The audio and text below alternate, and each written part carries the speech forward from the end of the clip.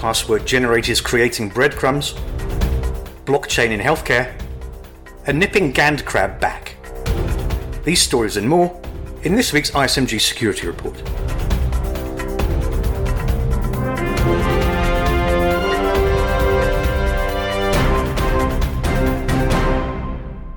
Hello, I'm Nick Holland.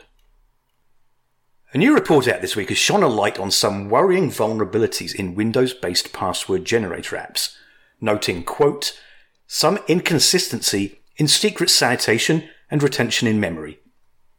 ISMG's Managing Editor Security and Technology, Jeremy Kirk, has the details.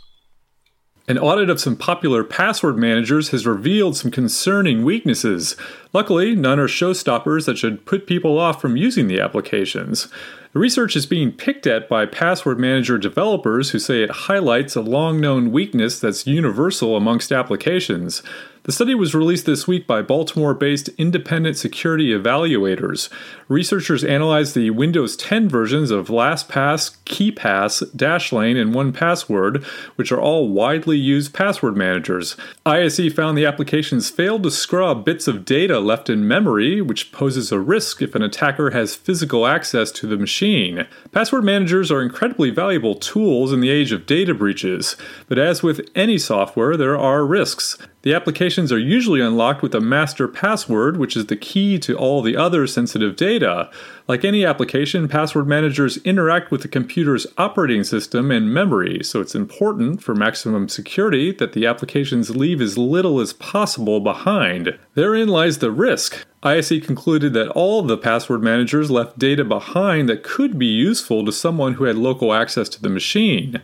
Here's the short good news first. All the tested applications adequately protected their stored passwords and master passwords when not running, but all had issues after the applications were unlocked with the master password and then locked again. It can be tricky to cleanse memory. Applications may interact with Windows APIs, which may copy data to other places. There are also development trade-offs that may be made, the result of which may leave some data in memory. ISE has defended its research, saying that password managers shouldn't expose secrets, but the group also says it shouldn't put people off from using password managers. And that's advice we would endorse. The ability to generate unique long passwords for each service does outweigh this risk.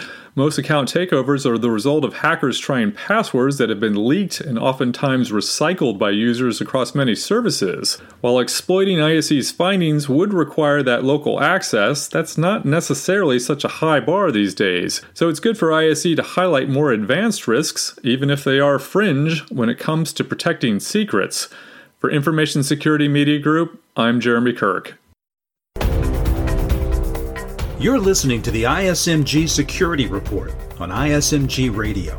ISMG, your number one source for information security news. If you didn't realise it yet by the increasing drumbeat of press releases and PR emails, it's conference season. The ISMG crew is currently neck deep in planning media interviews for the upcoming RSA conference starting March 4th, where we'll have 2 recording studios, one in Broadcast Alley at Moscone West, and the other across the road at the Marriott Marquis Hotel. Prior to this, Marion Kolbasuk-McGee, ISMG's Executive Editor of Healthcare Info Security, was already on the conference circuit at the HIMSS conference the other week. One of the interviews she conducted was with Mitch Parker, Indiana University Health's CISO. She spoke with him about the use of blockchain in healthcare, and in this section of the interview, Marion asked why he envisions blockchain evolving into a utility concept. Here's Mitch's response. So I'm going to bring this back analogous to about 25 years ago when the internet first started becoming ubiquitous. And 25 years ago, to put a machine on the internet, you had to do a lot of the work yourself. You had to order the lease line, you had to configure the server, configure the router, and configure the applications you want on top of it. Nowadays, these days, it's as simple as logging onto a website, clicking 3 buttons, and being able to get yourself a pre-configured environment with the applications that you require literally within minutes. That's utility. So companies like Amazon, Microsoft, and Google have turned the concept of internet-connected servers that are properly secured into a utility concept. So right now with distributed ledger technologies, with the new changes that we have with security, very specifically network-based security, DNS, identity management, public key infrastructure, and event logging, there's a lot of companies that have not yet wrapped everything up in such a way to make it utility yet. So we look at this as it's going to take a while before we have the infrastructure in place outside of the chain and combined with the chain to be able to provide that kind of service as an effective utility. While there are companies today providing blockchain services as utility, they're not providing a lot of the supporting infrastructure, especially identity management, to make it truly effective as a utility for a transactional system that can be trusted in a public environment. Following last year's epidemic of ransomware attacks, there's finally some good news for many victims of the GandCrab ransomware. There's a new free decryptor available from the No More Ransom portal. That is No More Ransom, which is one word, .org. Here's ISMG's executive editor, Data Breach Today in Europe, Matthew Schwartz with the lowdown. Good news for some ransomware victims.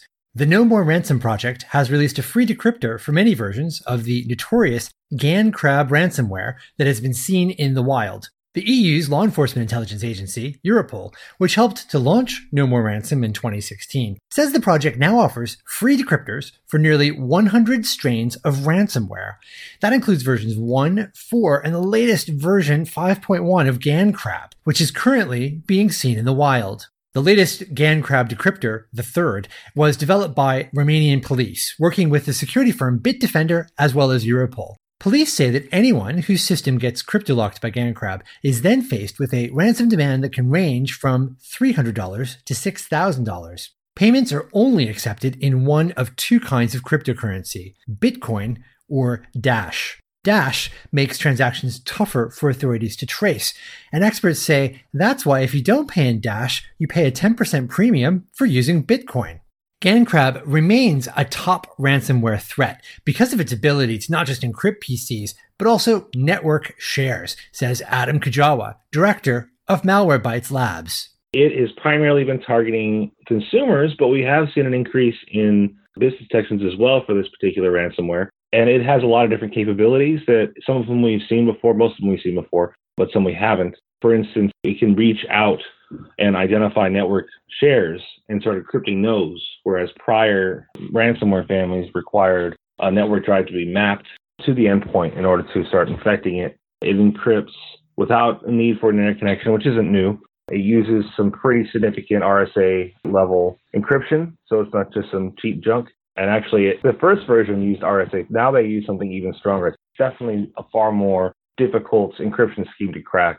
Europol says GandCrab victims have downloaded free decryptors more than 400,000 times, helping close to 10,000 victims retrieve their encrypted files and save $5 million in ransomware payments. Ransomware may be less widespread than it used to be, thanks to the rise of crypto mining malware. But crypto-locking malware remains a threat, and GandCrab was the most prevalent strain seen in 2018, counting 500,000 victims since it first appeared at the beginning of 2018, Europol says. But other strains also remain prevalent, including SamSam and Ryuk. Ryuk is notable because it is a highly targeted ransomware scheme. Last month, CrowdStrike said that Ryuk ransoms had netted attackers more than 700 bitcoins across 52 separate transactions, enriching the attackers by $3.7 million. Security firm McAfee and ransomware incident response firm Coveware say they think there are multiple cybercrime gangs using Ryuk. They've seen at least two different operations at work. One group of attackers appears keen to monetize every attack and will offer victims steep discounts to get them to pay. But another group often demands a massive ransom of perhaps 100 bitcoins worth nearly $400,000 and refuses to offer any discount. Coveware says that 3 firms it's worked with have gone bust because they didn't have backups they could restore and they could not afford the ransom payment. Regardless of the ransomware strain, however, experts say that the essential defenses remain the same. Keep all software up to date, including antivirus. Also, keep up-to-date backups. Store them offline as well so that any ransomware infection that does get through can't crypto-lock them as well. For Information Security Media Group, I'm Matthew Schwartz. That's it for this week's ISMG Security Report. Theme music is by Ithaca Audio. I'm Nick Holland. Catch you next time.